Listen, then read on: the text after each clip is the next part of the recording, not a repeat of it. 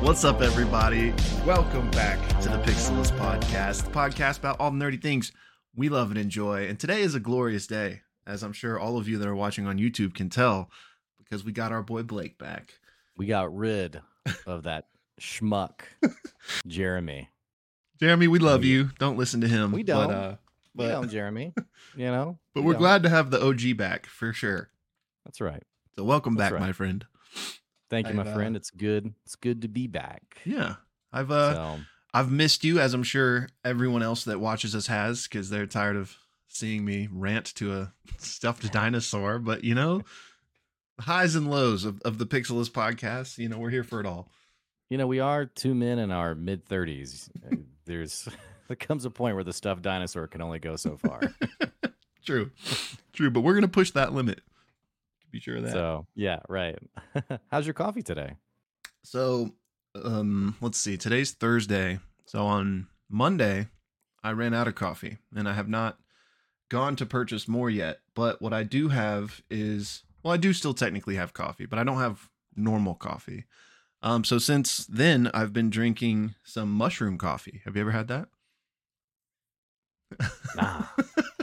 Nah, man. It's supposed to be like really good for you. I couldn't tell you much more about it than that, but mushroom coffee. Yeah, I just so happen to have like 5 packets of this mushroom coffee from like at some point in my life. Is it like ground mushroom? Yeah, it looks like coffee grounds, but it's like made from mushrooms. Does it taste like funky at all, or? So, you know, well, first of all, you know, I drink coffee black, so it's not like it tastes the best to begin with. So it definitely tastes different, but it's really not that like. There's a little mushroomy in there that you can tell, but other than that, it still tastes like coffee, really. Yeah. Try not to judge, man, and I will be sure not to do that in your face. Yeah, I appreciate that. But check out the Discord, because I might have a thing to say about that to our... You're going to air it all out there? Spoiler tag. Yeah. Will do not read. But that, hey, great segue, though. Where did you get that, by the way? Just like from the store, or... Sorry, the mushroom coffee? Yeah. I don't remember. Like, so I think I might have gotten it as like 10 packets of it were included in some like bigger, like box of things I got somewhere. Like, I don't really remember. But you know, probably like, maybe it was even from like something from Ashley's work or something, like a gift that had like a bunch of random stuff in it, you know. There happened to be like samples of this mushroom coffee in there.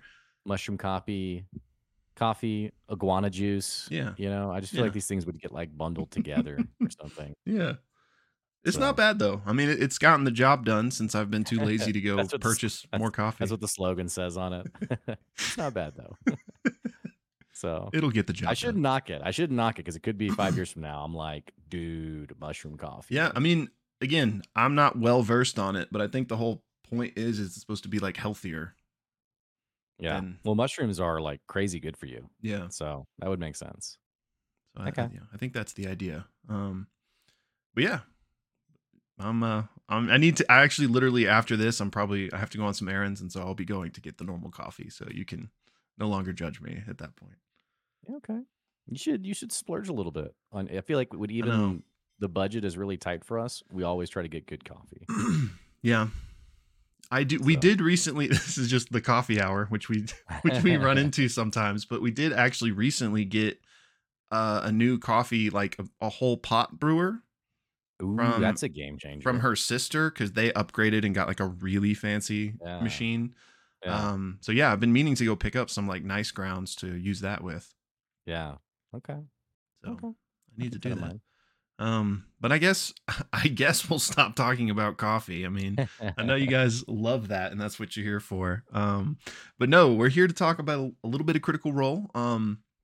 There may be, I'm trying to think before I jump into the normal spiel here, if there's anything outside the norm that we needed to mention, especially since it's been a while since we've both sat down. But like I felt like there was something. Oh, this isn't what I was just thinking of, but I did just remember something else. Apologies to all of our podcast listeners out there today. As I was prepping for this episode, I realized I didn't upload our last 2 episodes to the podcast platform. Now, again, those were just recaps because Blake wasn't here, so Yeah. you didn't miss out on much. But I still wanted to apologize for anybody that only listens to us via podcast and is like, where did they go? Yeah, So we get some good traction on that too. For you yeah. guys, maybe if you haven't checked out the podcast, I mean, we are called the Pixelist Podcast, but if you haven't checked it out, give us some love. We get some surprisingly good traction there. Yeah, so yeah, again, shout out to all you guys, and again, my apologies for failing you these past couple of weeks. So today you'll see 3 uploads. It'll be episode 83, 84, and then this one, 85, obviously. Yeah. But yeah, you mentioned the Discord a second ago. As always, that'll be linked in the description. Come join us there. It is Thursday, if you're listening to this when we put it out, which means Critical Role tonight. We'll be having our weekly watch party there, and things are getting pretty juicy. So it looks like it might be a good one. So come hang out with us for that. But also we talk about all sorts of stuff in there. And The Wizard, the Witch, and the Wild One. I maybe gave a little plug for this in my solo episodes recently, but now that Blake's back, especially, I know both of us just want to reiterate how good that show is. And if you guys aren't watching it yet, you need to be. Because our next podcast will be on that, probably, in the next few days at some point. So be on the lookout for that. But it is fantastic. We are coming up on the end of the second arc of that show. We'll be talking more about that in our episode there. But always a good time to jump in at what is coming, the start of a new arc. So be your chance now to catch up and be prepared for that. Anything else, my friend, that I'm failing to mention here? I think that's it. We do have our Friday streams. There we go. Our Friday, it's at 1:00 Central Time, our weekly wrap up. So if you want to get together and just talk shop, talk D&D, talk Critical Role Worlds Beyond, you can come join us, about a half-hour format. Having said that, I don't know if I can do tomorrow's. Okay. Because I have a work event that goes all the way up to 12:30, and it's in Bentonville, so I got like a 30-minute drive. Well, You might have we to hold down can. the fort for or we could push it half an hour. Or Yeah, I what was gonna have you. say we don't we can talk about this off air, as it were, if we want to. But I was just gonna say if we need to just push it and you could still do it, then I would prefer that than just riding solo. Stay tuned to the Discord, and we'll Yeah. put out a little announcement about that. But that'll be on every Friday at 1:00. Boom boom. Except for maybe tomorrow, might be later. So, okay. Is that everything you think? I think so. Well, just again for the plug for the Discord, we've been mentioning it a lot recently and not following through. But our Sunday Fun Day watch parties are something that we want to get going again. So similar to the watch party for Critical Role tonight, we want to keep doing watch parties on Sunday nights. So again, if you're not in the Discord, it's another reason to join. And if you're already in there, you already know the drill. So yeah, but that's it. That's all I got. Okay. Well, anytime you tune into one of our videos, you've probably noticed we do a little bit of a recap at the start of each one of our deep dive discussions. And what we like to do is take that recap and peel it out as its own YouTube video. So if you're watching just the recap, there is actually a link in the episode description that will take you to the full discussion on the episode. And you can definitely drop a comment on that video. Tell us what you thought about the episode. But this was episode. Now I'm panicking because it's been so long since I've done this. I think this was episode 85. Yep. Yes. Episode 85. And this one was called Intense Interrogations. Yes. And this was an extremely intense episode. We open up back in Barthy the Elder's abode. The party has essentially thrown the Willmaster into the portable hole, along with a couple of other Ruby Vanguard, and there is the nearby caravan essentially approaching to examine the kerfuffle as to what has happened. The explosion of Laudna's fireball. I think there was another really loud noise. And so the party's very quickly trying to figure out, what do we do? There is a cellar to this house. And so some of the party goes down to the cellar, the basement of this place. And then I think Aurum, Imogen, and FCG have this idea, specifically Imogen and FCG, to pretend like they're part of the Ruby Vanguard and that FCG has malfunctioned, and that those noises that they heard would have been the sounds of this automaton malfunctioning. Laudna puts like her ichor out onto FTG to make it look like oil. There's a knock at the door, and the party is extremely surprised to not just see a couple of Ray Lauren, but actually, no, one's a Ray Lauren, a Juggernaut, and then the elvish looking character with the pale white skin who seems to be the leader who's come over to investigate, and a third person who the party recognizes to be Ivan Hydroga, the owner of the museum Yeah. from the museum heist back like episode 20 something. Yeah. Back in the Heartmore. Yeah, talk about a throwback. But if you connect the dots, it actually makes sense since the party was sent there by what's her face and Dressar. She's the one who alerted them to this heist mission, and she had been working with the Paragon's Call and Right. intentionally. Gianna Hexam, right? Thank you, Gianna Hexam.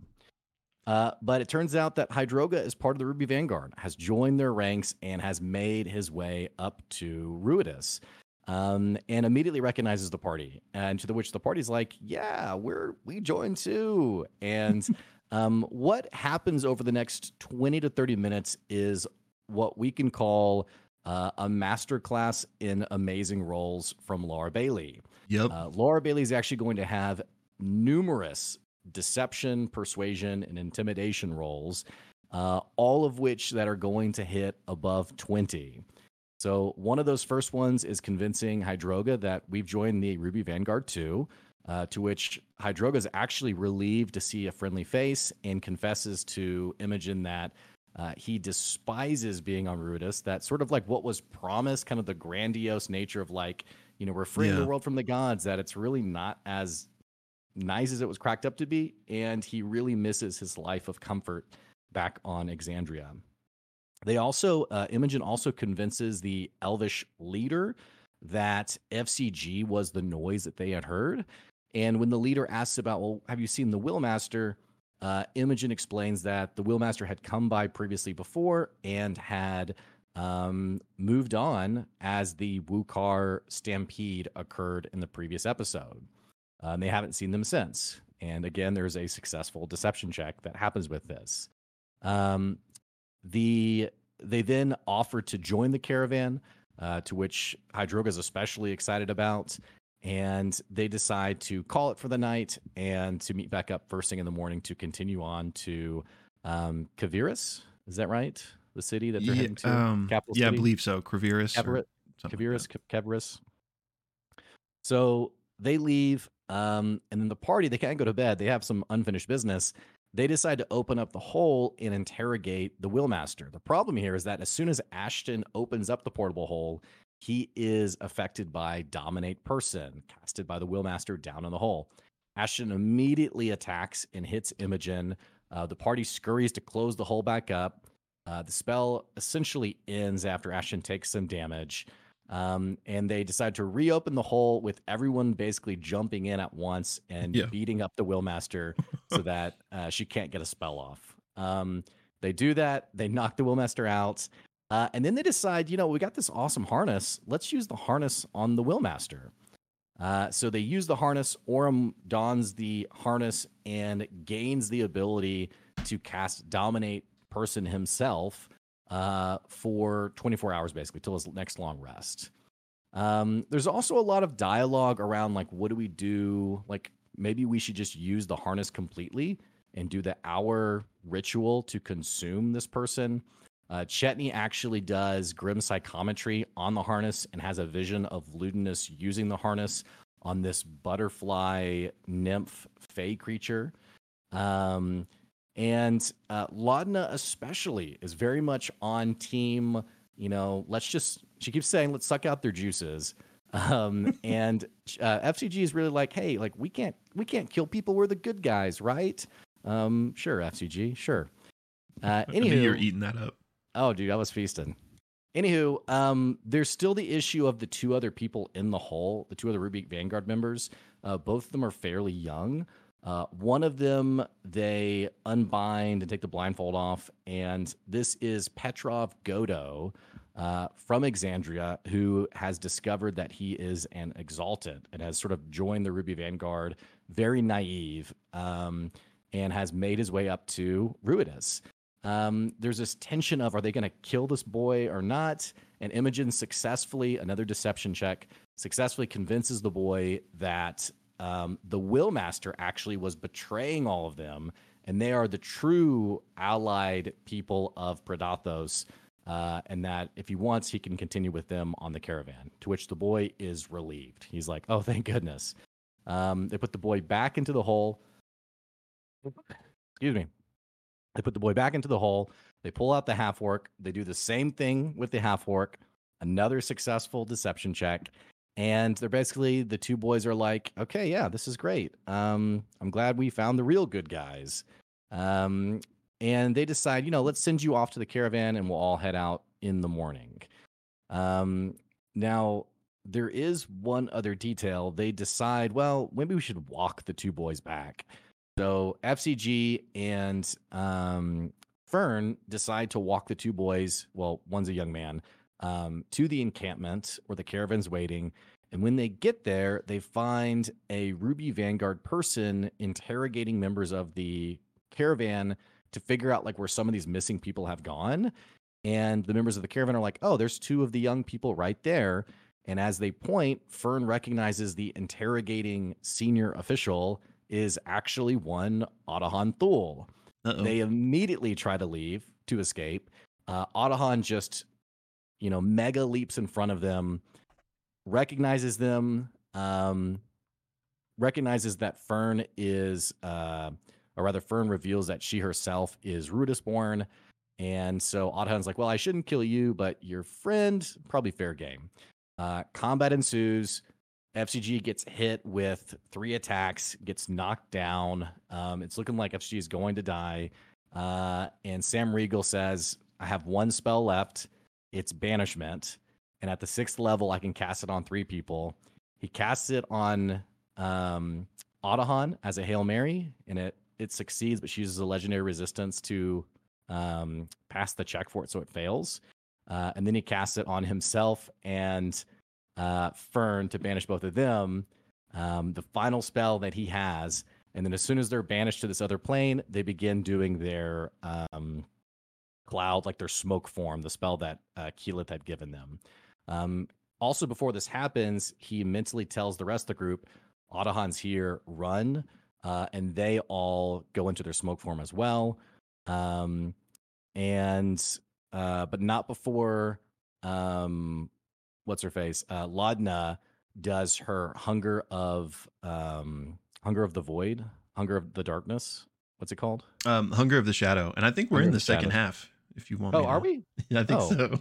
I thought it was when they flew off that it went to the break. Maybe it was. It's been a while since I watched it, but I thought it was when it was an Ottohan cliffhanger.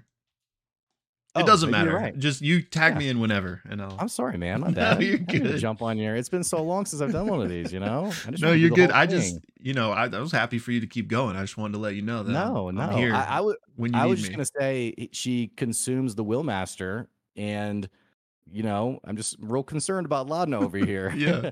And then they all become smoke forms and basically fly away. I thought that was the break, but it might be. You're right. It might be after. I honestly don't know. So sorry about that, buddy. No, you're good.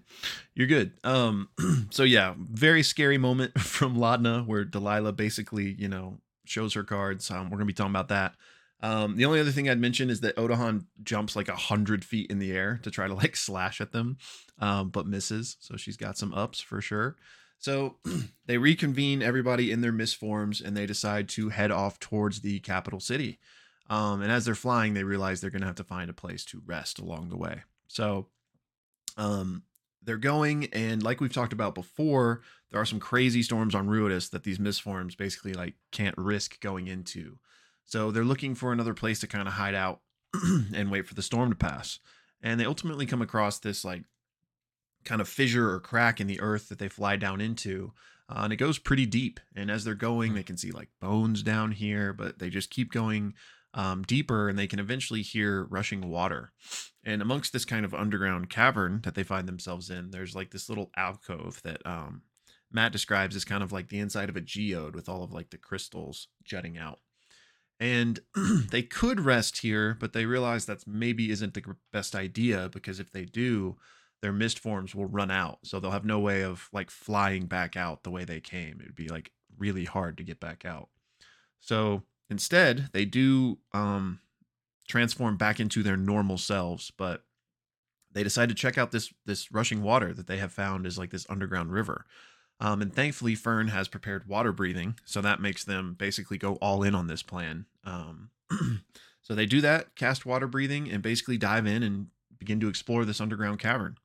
Um, they swim and they eventually get to like a crossroads, if you will, where they can go one way with the current or they can go another way against it. But they can hear like the splashing of water from the against the current direction. So they decide, let's check out that way. So they make their way up and basically come to this cavern, if you will, where it's tall. They can't even see the ceiling, but there's a waterfall in this cavern. So that's the noise they were hearing. So Imogen casts dancing lights and sends them up, and they find that in this cavern there are these like runic inscriptions on the walls, and they can actually see that there is a temple here, a very old looking temple, but it seems to be elvish in its design. So they're like, what the heck? Let's investigate this. So Laudna casts spider climb on herself and kind of just starts going up this wall and this waterfall to get a better look at this temple. And inside, she can see that there is like gardens and greenery. And they deduce that these must have been enchanted in some way in order to have survived this long. They also deduce that this temple must be back from when Ruidus was still a part of Exandria. So she makes her way up and then uses the immovable rod with a rope to throw down for everybody else to come up and join her. But as she goes up, she sees there's like this tunnel kind of behind the waterfall, sort of. So they take note of that. And Chet, when he gets when everybody gets up there, Chet actually casts Grim Psychometry again, just on, I guess, on the temple, but kind of on this whole place, sort of. And he gets a vision, but it's not that clear because like it's so old that he can't really like make sense of it. But Matt describes him see the sky turn from blue to red, and just there's kind of this fear that he feels, but it all is just too old for him to understand. So the vision ends, and the party starts just kind of walking through the ruins of this temple. They come across one of these gardens, and there's red berries, and actually an old porcelain doll that's like with elvish features. So Laudna snatches that up, of course. And Fern actually tries one of these berries, and they're delicious and heal her for 1 HP. So this is a good berry in terms of 5e. Blake and I had a player that loved the good berries. So the party take a few of these berries, and then they continue walking around the temple. And they can see a lot of it is destroyed, both from just like rocks jutting into it, and also what looks to be like extreme heat damage. But then other parts of the temple are like almost pristine. And they must have been protected by some sort of magic to have been untouched like this. So after they explored a little bit, they basically realized they have two options. They can kind of follow that like underground waterfall tunnel that they saw, or they could continue just to climb up the rocks and see where that leads. So they actually decide to have Fern use her wild shape to turn into a little sea slug to go investigate this underwater tunnel, which is similar to something she did way back. I think it was the same time as the museum heist, at least that era, where she swam like into like a pot that was spewing out infinite water, and she ended up in the plane of water. So they're kind of like, let's do this again with a test with Fern, just in case there's something weird going on. So Fern does that, turns into a slug, starts swimming, and she makes it against kind of the current of this water until she reaches a point where there just is no more current, and she can see like a light up above her. So she swims about 80 feet up to breach, and when she does, she finds herself in this lake surrounded by like this beautiful forest, and it's like just like a beautiful kind of cloudy day, Matt describes. And so she tries to use the telepathic bond, I think that's the name of the spell, to communicate and let everybody else know what she's seen, but she can't, which implies she's on another plane of existence entirely. And that's where the episode ends. Devious little cliffhanger. But so once again, that was episode 85 of Campaign 3, Intense Interrogations. And if you are just on our recap video and you want to tune in for our full discussion, there will be a link down in the description below. But yeah, man, that out of the way. Oh man, what a wild episode. Yeah. We had a lot happen. Yeah. Freaking Odahan's back, man. I mean, not to just jump straight in, but or what were you gonna say? I wondered if they were actually gonna fight her, and then I was like, "There's no way." I mean, the whole caravan's there. Like, there's no way. I mean, honestly, like MVP, like you mentioned earlier, Laura had insane deception rolls to start this episode, and so she would have been the MVP. But that maneuver from Sam, like, was next level. And honestly, like, I don't know what that was a crazy thing that kind of allowed them to get away. Like, if he hadn't have thought of that, I think they would have had to fight, or at least, I mean, I don't know, maybe they would have had to like leave them and try to come back and save them later or something. I think FG's dead if there's no other. I don't know what other alternative. Yeah, I mean, because Odahan was like, we don't need you, we just need Fern. So yeah, maybe that's what it was. Like, FCG dies, they take Fern prisoner, and Party has to go try to save her or something. I don't know, but yeah, it felt like that was like a 1 in a million out that Sam just happened to find in that moment. He's always so good at that kind of stuff, man.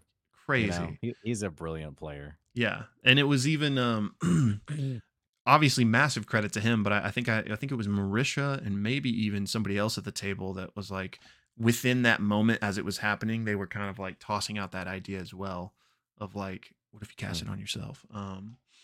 So yeah, crazy idea. And that's just a great example of like player ingenuity, and as a DM not like punishing it. Because did you see this like discussion about that moment at all? No, because I just finished the episode before we jumped on. So but you know, people were of course I'm sure it's the vocal minority, you know, as usual with these types of things, but people were very in their feels, rules lawyering the self banishment. Like, they wouldn't have gone to the same place, or like you're not allowed to cast a spell when you're in there. They wouldn't have been able to turn into mist. And it's like, okay, bro, like you guys are the worst. I'm being like, as I feel like we're pretty kind in general. Like, oh, those people. I'm just gonna say, if you're watching this and you are that person, you are the worst kind of player. Like, you can just know you're the person at the table no one likes. Because I mean, you take this amazing moment, you know, and it's you just, as a DM, you have to know when to reward player ingenuity. Yeah. And when, like, there's a time to be insistent on the rules. When someone, like, which I feel like, speaking of Laura Bailey, I feel like she's the one who's the worst at this, like really stretching, like, could I do this? You know? And that's like, no. Right. But you know, and then when your players have really clever ideas, like, you just gotta reward that. Absolutely. So I really hate the whole rules lawyering thing. And yeah, I mean, there's a balance, right? Like you said, Matt, a lot of the times is like, no, like, you can't do that, you know? So it's not as if like all rules are just out the window, but it takes like, you know, a good DM and kind of like a good table environment to know when to kind of ease off on those things for these. And as a DM, I'll change and tweak things in the rules, which, by the way, I think like page 1 of the player's handbook says to basically do that as you see fit. I will change small, not like in the moment, like, oh, I didn't like that, so I'm going to change it. But I will change things, how a certain ability works, how a mechanic works. I'll invent new abilities. Yeah. Just because, I mean, I've had players in the past. I had a player one time who I did something, and it was basically a homebrew on the evasion spell, technique, whatever. And in this case, for this big bad, the evasion ability also at a certain roll would allow him to redirect the attack to someone else within 5 feet. And I had a guy who was like, that's not how evasion works. And I just was like, that's how this one works. Now, fortunately, there was a lot of trust there. So he was like, oh, okay, that's kind of cool. Yeah. But I mean, there's people at tables out there who are just so like, that's not how it works, you know, and just can't move past it. I mean, which, here's what I'll say, to each their own. If you have like an entire table and DM that like, that's the game you guys want to play, like, you're sticking to the rules as hard as freaking possible, then more power to you, you know? But like clearly that's not the game that Critical Role plays. So it's just ridiculous when people get so up in arms about this. It's like we've been at this for a decade almost. And you don't get this yet? Like, come on. Yeah, I mean, hats off to them for like withstanding the endless criticism of just like, Yeah. they're probably like, hey, we just want to play D&D, Yeah. So, but yeah, I hadn't seen any of that. I thought it was brilliant from Sam. I thought it was right Amazing. from you could tell Matt was a little uncertain too of like how the spell should play out, and I think it was the right move for him also Hmm. to be like, yeah, okay, let's do it. And like allowing them to cast, the shadow form or the smoke form, whatever. Yeah. What was that spell? Was that a scroll? Like what was that gave them that ability? The mist thing. Yeah, because I know it's from Keyleth Keyleth. I cast it can't on them. remember. Okay. Okay. So they've just been I think it Yeah. has like 6 or 8 hour duration. So they've just been like using it. Yeah. Okay. But yeah, and not to Right. keep going on this, but just to kind of wrap it up in a nice bow, like that's the difference between, that moment now having been allowed and it's like this epic moment that they'll all remember, like, versus like what could have been a very disappointing, like frustrating moment, especially if it would have led to a player death. So And that's the thing too, is it's really angering as a player when you feel like you're not in control. And or maybe that's not the right to put it. When you feel like there's not any outs for you. mm, Like it's just what's happening. Like they ran into Otahan. It's not like there were any signals that like, hey, you're making a bad move by walking. Like they thought they were doing the right thing, walking these two people to the caravan. And then Otahan was just there, and not just there, but saw them and engaged with them immediately. Like you got to give your players some kind of out. Maybe out's not the right word, but like some canvas to draw on, like to play with and figure out. Um, I so I mean that's what Sam was doing. So I get where you you're know, coming from, but I might push back a little bit on that because I think okay, that it's kind of their fault to not realize, like, because they knew Odahan had come through the bridge and was looking for mhm, them, and this is a huge commotion. Like, it makes sense to me that she would like be on their trail, as it were. And I do know that Matt did give Fern a perception check, and she rolled like that nat one on it, right? that one. That's right. So like Yeah. if she had rolled a little bit better, he might have been like, "You see, Odahan Thule is here," and so like maybe they could have, Well, like let me put noticed it this before way. they what? Let me put it this way. Yeah. If I'm a player at that table and I die from I'm FCG and I die, my player is dead. I'm pretty mad about how that played out. Hmm. For me, it's less about is it in the realm of possibility that Otahan would be there, and should they have thought about it? I mean, from Laudna's perspective, Marisha said it herself. She was like, I thought I used the scry ball. Like I thought we knew Otahan wasn't here. Um, I don't know. I would feel pretty rough if I had died in that situation. Not that Sam would, but Hmm. Well, if I'm the DM, I'm thinking let's at least create some space for them to think of something creative to get I out of this. again, I totally get where you're coming from. I just think that space did technically exist, but I think there's also the possibility for things to go wrong and players to die, right? And obviously, there's Sure. probably not too much point in talking about something that didn't happen, but yeah, I mean, I think there was kind of like, I don't know, I don't want to say like the warnings because it's not as if Matt was like, "Don't go out there by yourself," but you know, I I think even if the banishment hadn't happened, I think there still could have been theoretical other outs that you're referring to. Sure. We don't know what those are, and also it could have been like they could have been honest, and that might have saved FCG's life. Like True. Imogen's up there, like spare him. Well, But anyway, and they could have also not acted like, I forgot my hey, purse.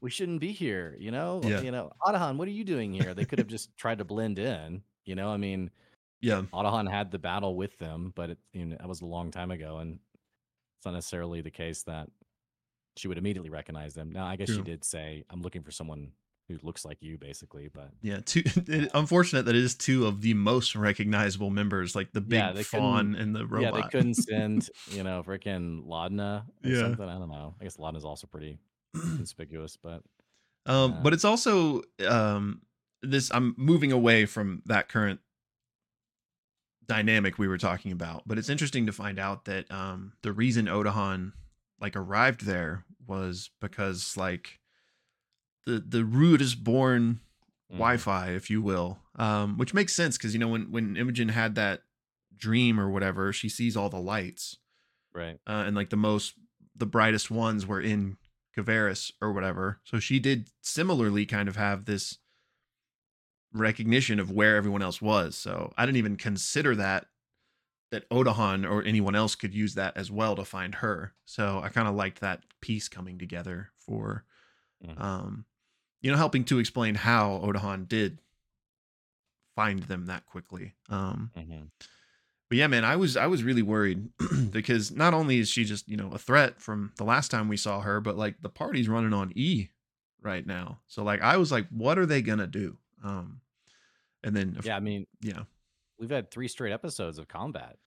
So I think yeah, it's injected some much needed life into the campaign of like, oh, now here's another big thing we got to figure out. What are we gonna do? And as soon as Autohunt showed up, I mean, just looking at all their faces, I mean, they just knew like this is yeah, bad.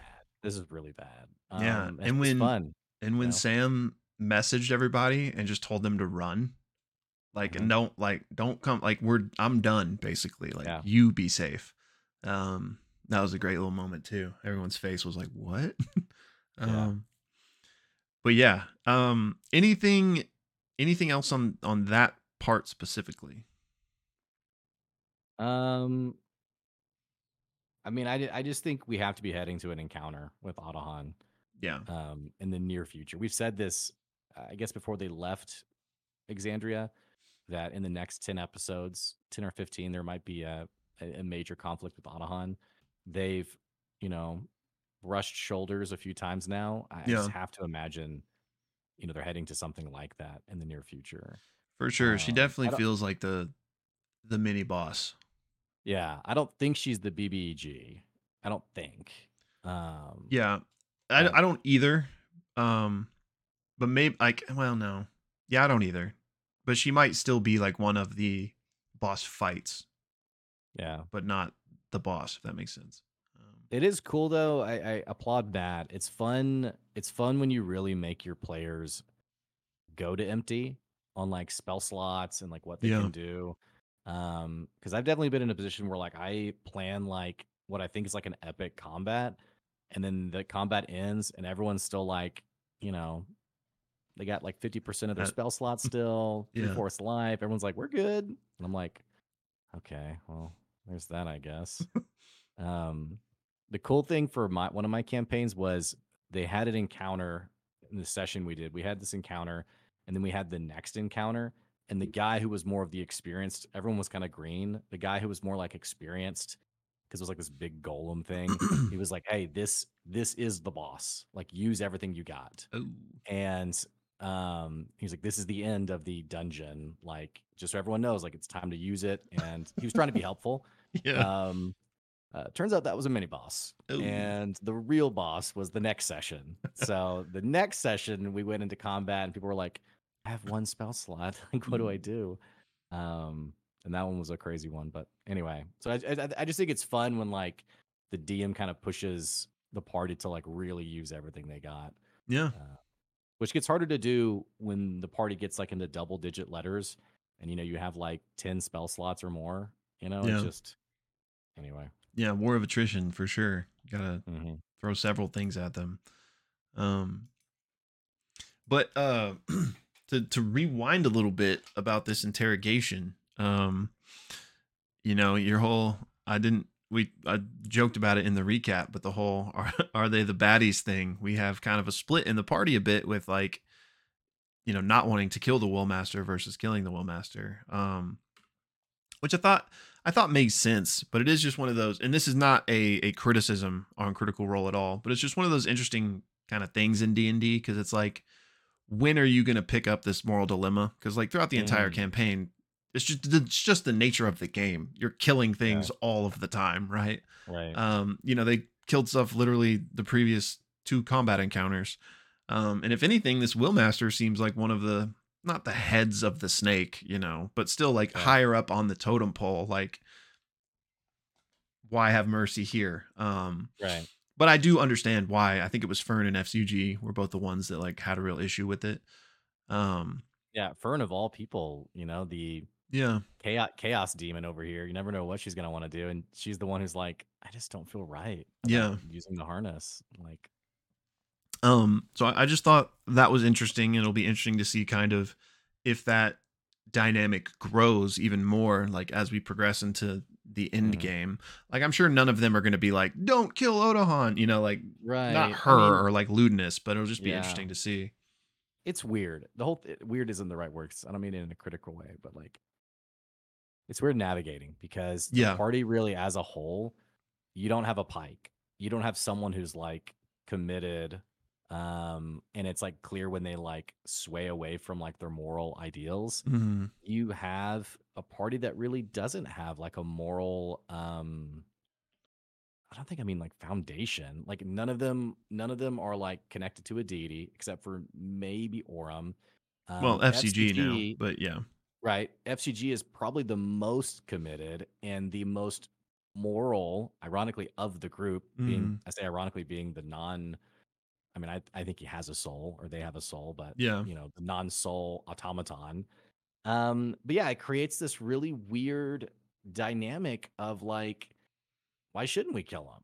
And Yeah. like we've seen like some of that really like evolve over time, like from the backing of the temple to now with this, Lana, for example, was really set. Like, I want us to consume, I don't want to waste the harness. I want to consume the will Yeah. breaker, will master. She's a little bit different though, with whatever's going on with her, which we can talk about that too. I think that's heavily I mean, Delilah influenced though, if bro, not you're not you're entirely. you're not gonna play the "it's not her fault" line, are you? I'm not Like, I'm not saying it's not her I'm fault. getting I'm getting real tired of it. This dialogue. Every time I point something out, you're like, "Oh, that's not yay, hey, I'm just hey." saying it's I'm not just maybe the like, best example to use for this it's a dichotomy perfect where example. well She's just she's the one who's chosen to embrace Delilah. no, yeah, I okay, mean, she's the agreed. one. Yeah. I mean, I'm like, I'm not saying it's not her fault. That I'm wasn't just where I was saying, going. what's different between her and any villain in any story ever? Like, she's not like twirling a mustache, but Yeah, I mean, no, she's doing what she thinks is the right decision, and you're it's right. very questionable. I So 100% agree with all of that. 100% agree with all of that. All I'm saying is that like in terms of like defining the moral compass of the group and how they navigate these decisions, she has like a literal parasite demon inside of her that is influencing her.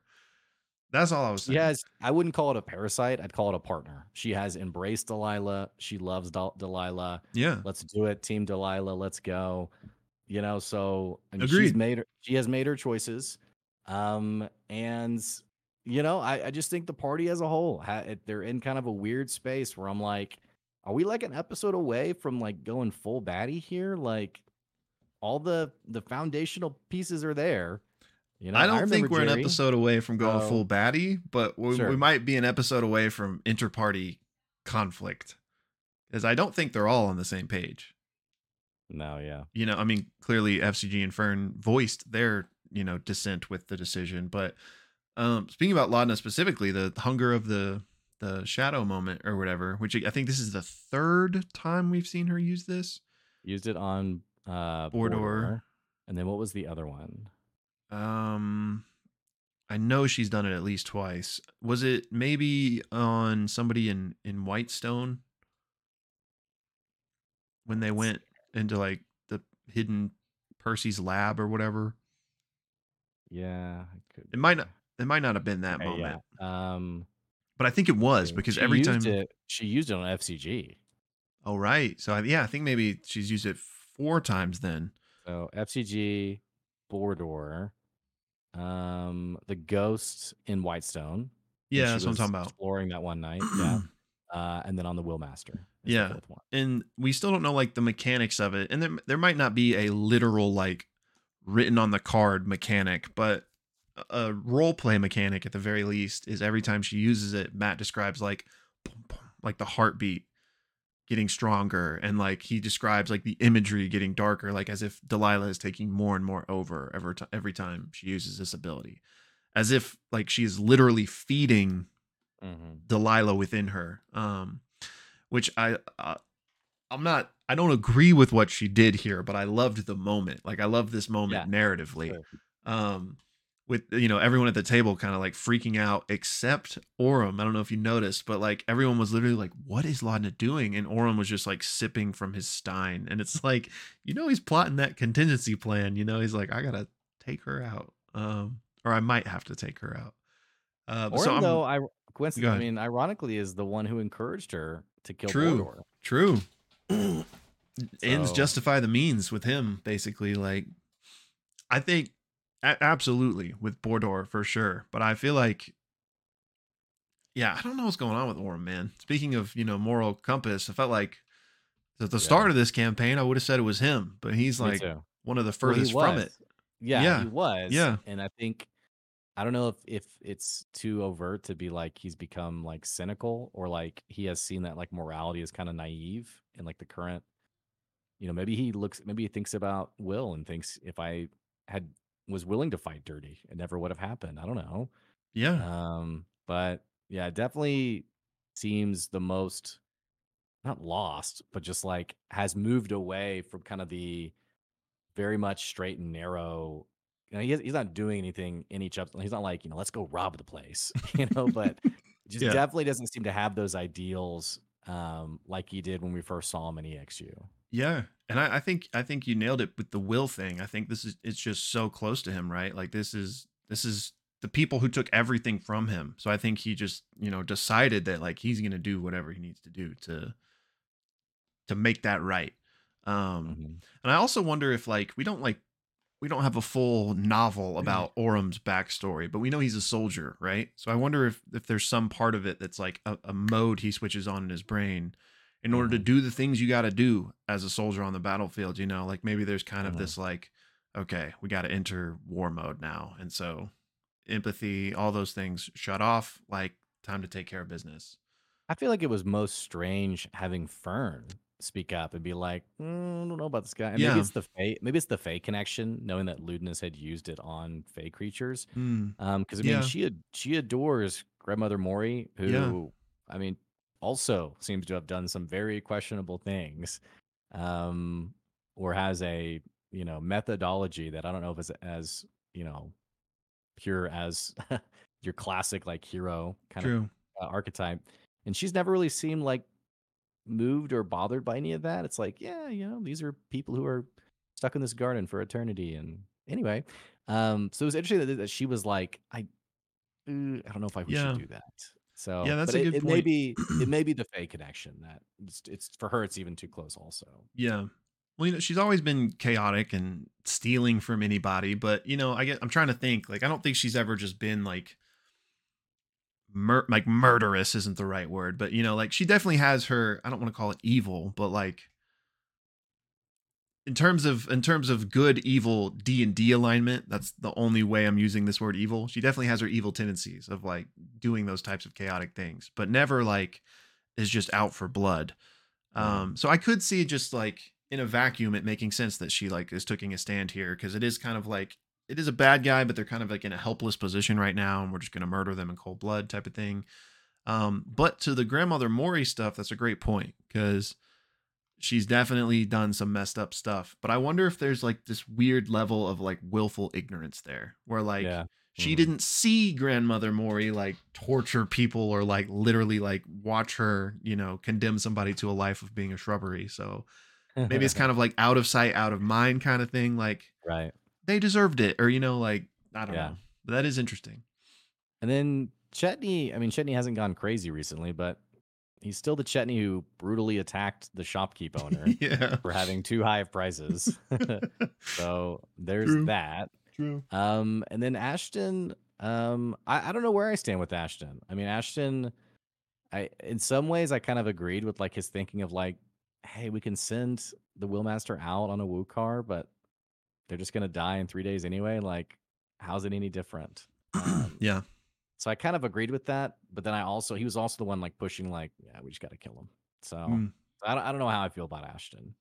true. I mean, But again, aside from Laudna, citing back to just like the way D&D works, I don't really fault any of them for like wanting to kill the Willmaster. Like maybe I Sure. should. Like maybe I Well, the should. Wheelmaster is yeah, well, yeah, the Wheelmaster is a baddie. Yeah, Yeah. totally. I'm with you. Yeah. so I so think yeah. I think the thing that made it more I think that made it more gray was using the harness. It was like, this is Mm, something our potential BBEG, arch nemesis, whatever, the big baddie has created and has probably used for an insane amount of like torment and murder.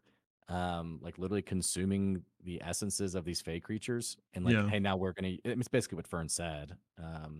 So I think that's what made it a little bit stickier. Yeah. But they were also talking about killing Petrov Right. in Verdo too, which I actually thought that Imogen was like kind of cozying him up to get information then kill him. Yeah.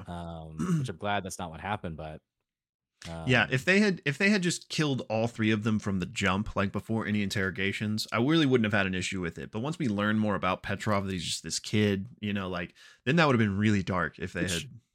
yeah, and great job, Matt. I love how Matt fleshed this out, that it wasn't Yeah, like these are all just like former thieves or right, bandits or whatever. Like, this is a kid who he didn't pick this. right. He was picked, Yeah, and resonated with the mission. And I don't know, I felt bad for him. me too. So yeah, I'm glad So glad he made it out at least for now.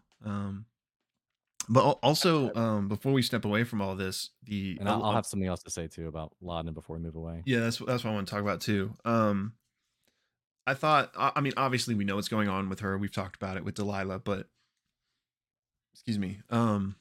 In particular, I just thought it was one very telling and two like a great character choice when she was taking out the Will Master. How she said like your power should have gone to me and not the halfling. Like just how detached to call Orem the halfling instead of his name, right? Like, I'm and here's my question. At, I mean, speaking of willful ignorance, at what point does someone say something? At what point is someone like, "Hey, buddy, yeah, can we sit down and talk about this?" yeah, Like, and I'm not even so much talking about Critical Role. Even like, there comes a point like in D&D party dynamics where like it goes beyond like we see things a little bit differently. Like, hey, the way you approach this is in contrast with how I'm approaching this. So, like, what's the RP way to navigate that? And I'm a little surprised that no one's been like, it almost feels like Lana's crazy, right? Like, Hooch is ooh, seriously yeah. crazy. I'm surprised no one's like, no, really, Laudna needs some help. Like, because think about this. I thought that line was like the biggest cry for help.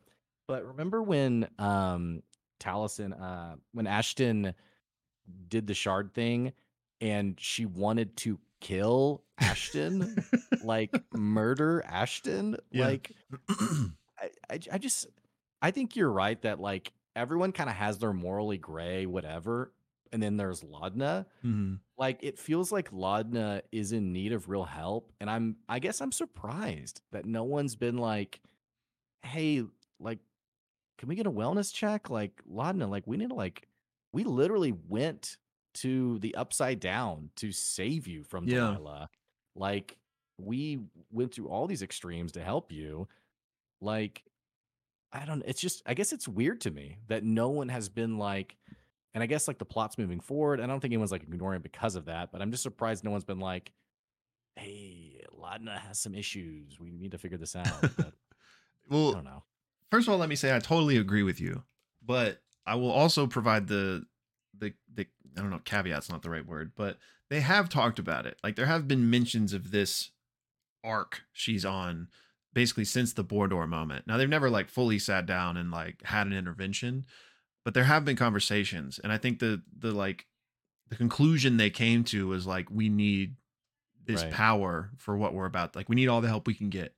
Um, so I will say that it's not like just been this thing that's been completely ignored from the jump, which I think sheds some light on it. Like it makes sense to some extent that like they aren't just completely shutting it out. But that being said, I do think it's pretty strange that there wasn't a word said after that moment in this episode. Now, again, we quickly went into like a Odahan situation, so like maybe it kind of got moved to the back burner. Um, but then there was potentially space for something like that during the second half where they're kind of exploring around. And what I'll say is maybe there is still room for that to come up in tonight's episode or later. But I would agree that if like it's never mentioned at all, that is kind of weird to me. Like, Yeah, and maybe they try to spin it. It's kind of like a Sarret situation from Calamity, in that you, his fellow members of the Brass Ring, were mm, involved in some shady stuff. And like when you look at everyone's flaw, like his flaw was like turning a blind eye to those mhm. things, I guess. Like maybe that will develop and mature in a way where it's like, yeah, we needed Laudna to do this, and yet like we were kind of naive in like ignoring it for so long, because I think you're right, they did address it, and I think there was even a point where maybe Imogen and Laudna talked about it, and they both kind of agreed like, hey, we should both kind of embrace this. Yeah, Or maybe yeah. she was saying it to Imogen only. I don't remember. I think it I was feel like, kind of a both ways type of convo. yeah, I think there was something mutual there of like, Yeah. yeah, we should probably embrace this. But yeah, I mean, she's a little unhinged. I love that you pointed out the detachment with Orem. Yeah, calling him the um halfling, like that really stood out to me. And here's what I'll say is that it's not as if it went unclocked. I even called it out earlier that I could tell Orem, like everyone else was like, "What?" but Orem was like stone faced. So like and he didn't like express this in a monologue for us to all hear, but I definitely think Orem clocked it and is like contingencying in his mind. So and that made me think like, okay, who would sit down with Laudna? And it really is, who would it be besides Imogen? it's got to be Imogen, You right? know, I and they mean, did already kind of talk about it. So maybe like to her, it's like, well, you know, this is what we agreed was for the best. But yeah, I don't know. I definitely see that boiling over as opposed to they sit down, have their intervention, and set her on the right path. Like I don't think that's gonna happen.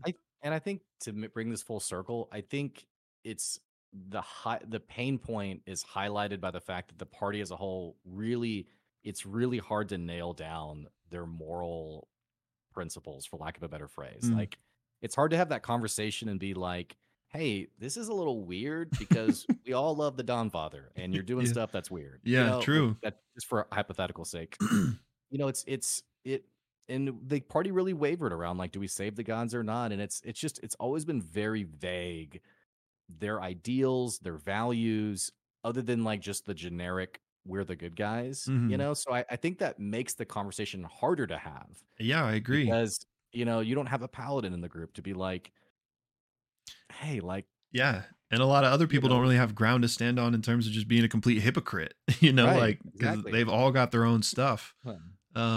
So yeah, I think that's So, a great insight, for sure. yeah, well, I mean, it could boil over any minute. I mean, and it may never boil over. I don't know. I mean, it could just be I something think it that, will. I think, and again, whether this is a literal mechanic written down on the spell or not, I would assume it's not. I would imagine in Matt's mind, there's some X yeah, number of it has like to be, if right? this happens, like I don't know what that means. Like, does Delilah fully like incarnate and take over Laudna, or like not necessarily that, but I think there is some threshold that once it's passed, like something's gonna happen.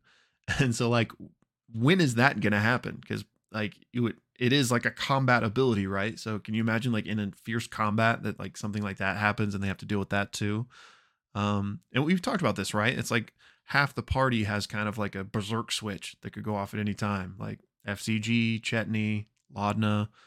Imogen, um, maybe others too. But yeah, And I'm. Imogen got a new feat too, right? Being Oh a yeah, druidess. Feel like she got a new one. I think you're right. It wasn't this episode though, right? It was Yeah, maybe not. I guess it was a when they couple leveled episodes ago. up. Yeah, yeah. I can't. I Yeah, think that's right. I'm familiar with what you're saying, but I can't remember what it was. Yeah. And well, Also, besides the speaking point, but of new stuff. I don't have it sitting in front of me right now, so I can't like point to directly what it was, but some interesting stuff that Orem has that might be related to the deal he made with Nanamori. I Hmm. saw some people talking about it in the Discord. Again, I don't have it pulled up right now, but because we know he's only taken levels in fighter, so some of the stuff he's done doesn't make sense. Hmm. So that's interesting because I know we were talking about like what exactly were the Hmm. benefits he got from that pact, um, Hmm. which it seems to be maybe some sort of warlock esque Hmm. stuff. Um, I think it was like Fey touched or oh something yeah, I was, think that's what it was. yeah. Which I don't remember the full details, but I think it was like a feat, right? I think you're right. That sounds Pretty sure right. it's a feat. Um, yeah. Okay. Whatever. I think it was something like that though. So yeah, like even with just to kind of round this with a nice bow, even with the insane stakes of just what's happening right now in general, the God Eater, Ruidus, Predathos, all of this stuff. We also have all of these just time bombs in the inner party dynamics, and so it's like if these things all go off at the same time, like that's gonna be bad news bears. What do you think they're waiting on with Predathos? Like it was clear Matt was really keen Yeah, not to reveal that, even though they were really trying to get the answer. yeah, Which could be maybe Matt. I would say I'm extremely doubtful that Matt doesn't know what they're waiting on when it's been this long. Um, but I'm curious why Matt is very insistent on not why he was very insistent in this episode not revealing that detail. yeah. Um, so real quick before we dive into that portion, since we didn't get a chance to really talk about stuff in the previous episodes, just like a really quick rundown of what we learned about these people on Ruidus is one, they were basically always there.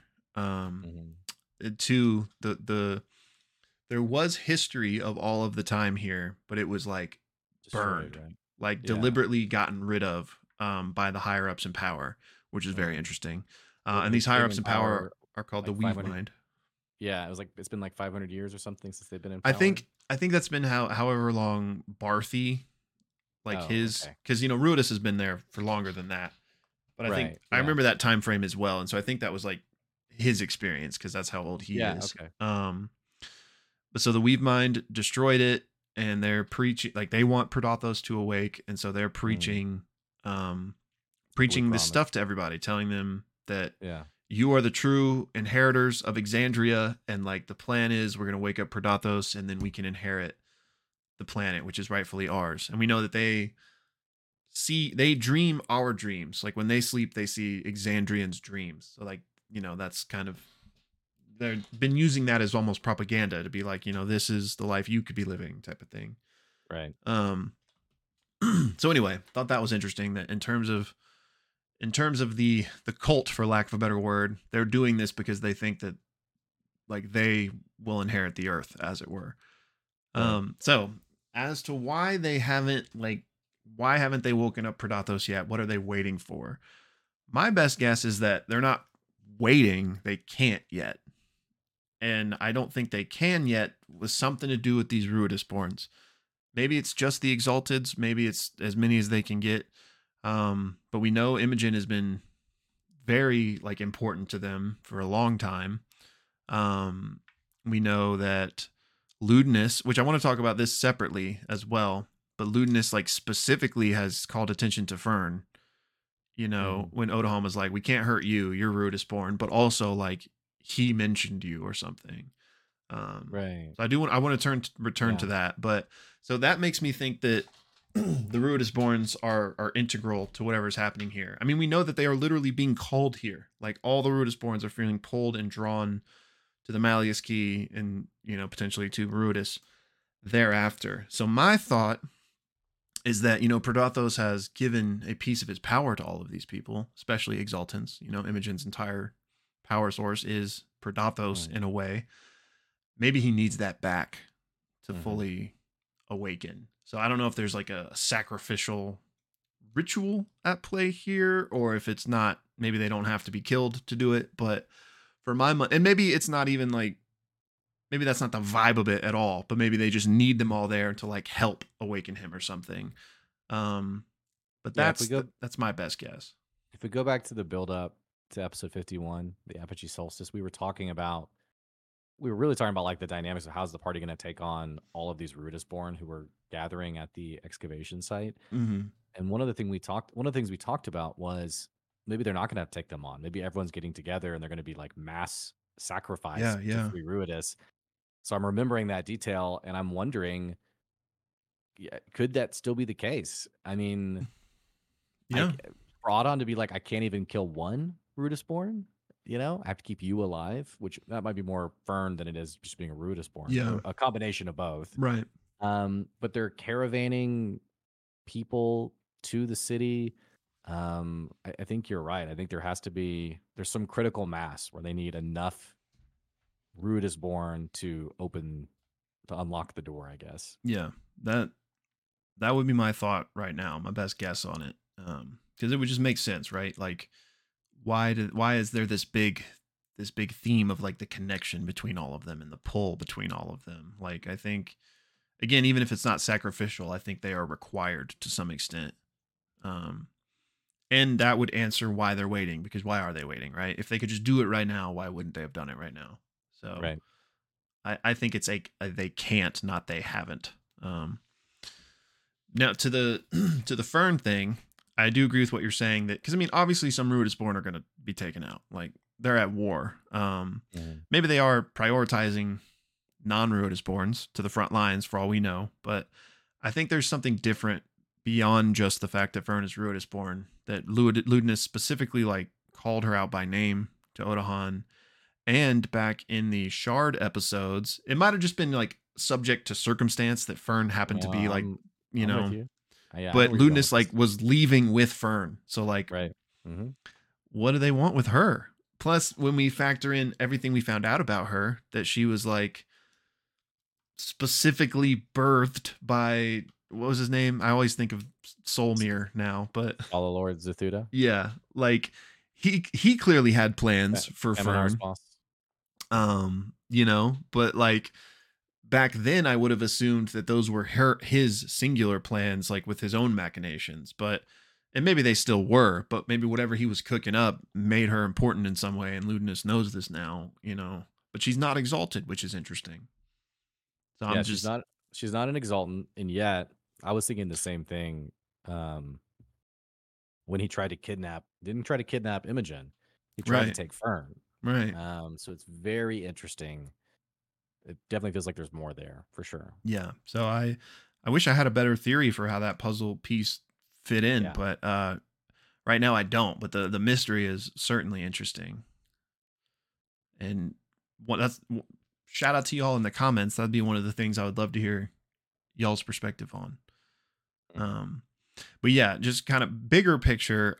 There's obviously something a little bit deeper going on with Fern. So I just would love to know more about that. And I'm curious if whatever that piece is from her father and from that side of things, if it's the same exact piece that Ludinus is interested in, or if it's connected but not necessarily that. Yeah, maybe it's something like related to like, not just freeing Predathos on the physical plane, but like giving him like full range of power like across like the Shadowfell and the Mm, Feywild too. I don't know, true. because I isn't mean, they're where Fern they like connected to both?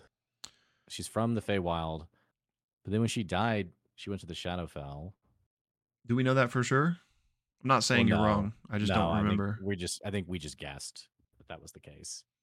Yeah, because I mean, we Um, know that there was Malleus keys in both of those places. and with the Sorrow Lord, I mean, you know, I see darkness in you kind of thing. Mm-hmm, So like maybe she's connected to both planes, and which then makes me wonder, again, going back to the history of Predathos, the two deities that were absorbed, killed, whatever, and mm-hmm. our guess that maybe they represented those two planes as well. Um, so I don't know.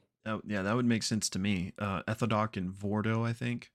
Yeah. Um, which Ethodoc was like, I'm not looking at it right now, but I think his like title was something about shadows, like Lord of Shadow or something.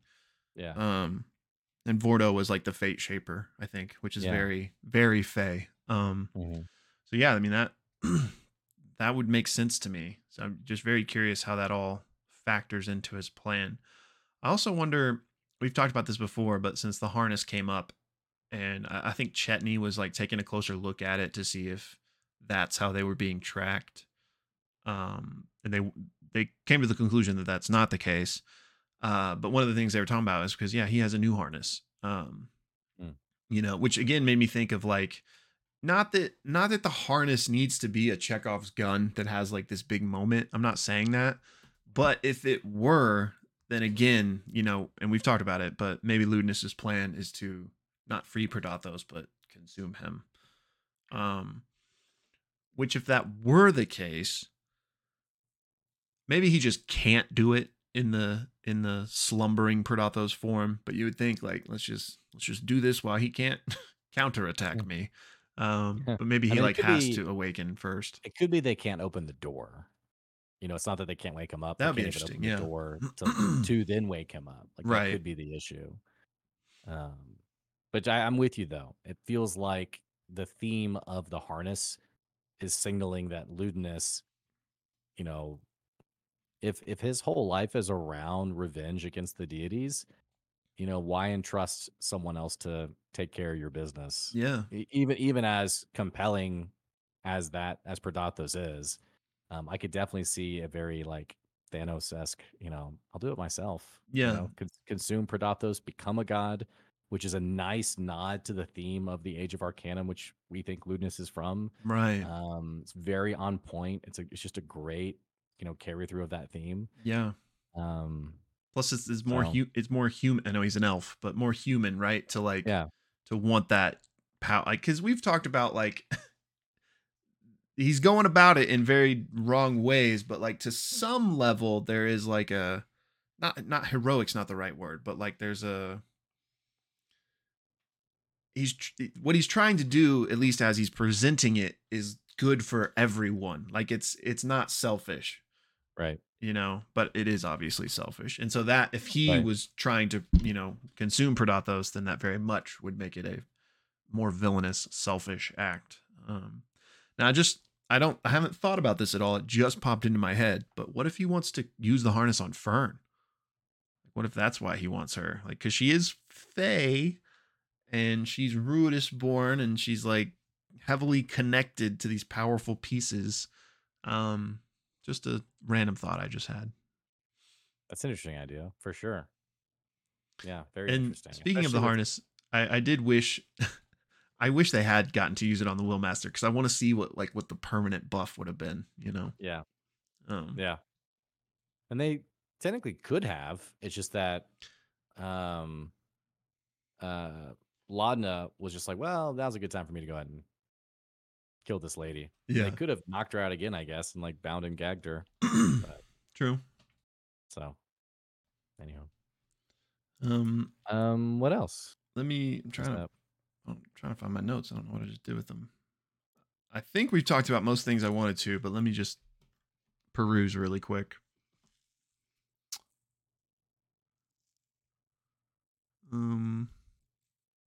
No, yeah, the things I had written down, we talked about all of them. So, yeah, Well, let us know what you guys thought about this episode, either in the comments or in the Discord. Again, we have our watch party tonight to watch tonight's episode. I'll tune in for a little bit. I'm not raiding tonight, you know. nice. So I gotta get that work event tomorrow, so I took the night off. But yeah, and then we'll have our live show tomorrow. So Yeah, potentially later though, right? So yeah, right, maybe stay like half an tuned hour for that. later. Yeah. So I guess that does it. I guess So that does it. Yeah. I will. I don't know if I can watch the full episode, but I'll be there for the live party tonight as well. I didn't get to make it last week, so I'm excited to hang out with you guys. So if you're not already in the Discord, come join us. Like I said, it's a great group of people out there, and I truly mean that. Like we've, you know, maybe I'm not trying to pat us on our own backs here, but I feel like we've cultivated an amazing community. Like we only get the good yeah. ones, it feels like. So shout out to you guys. And if you're looking for, a less toxic community to watch along with, join the Discord, come hang out with us. But yeah, that's all I got. All right. We will see you all later. Alrighty. Bye y'all.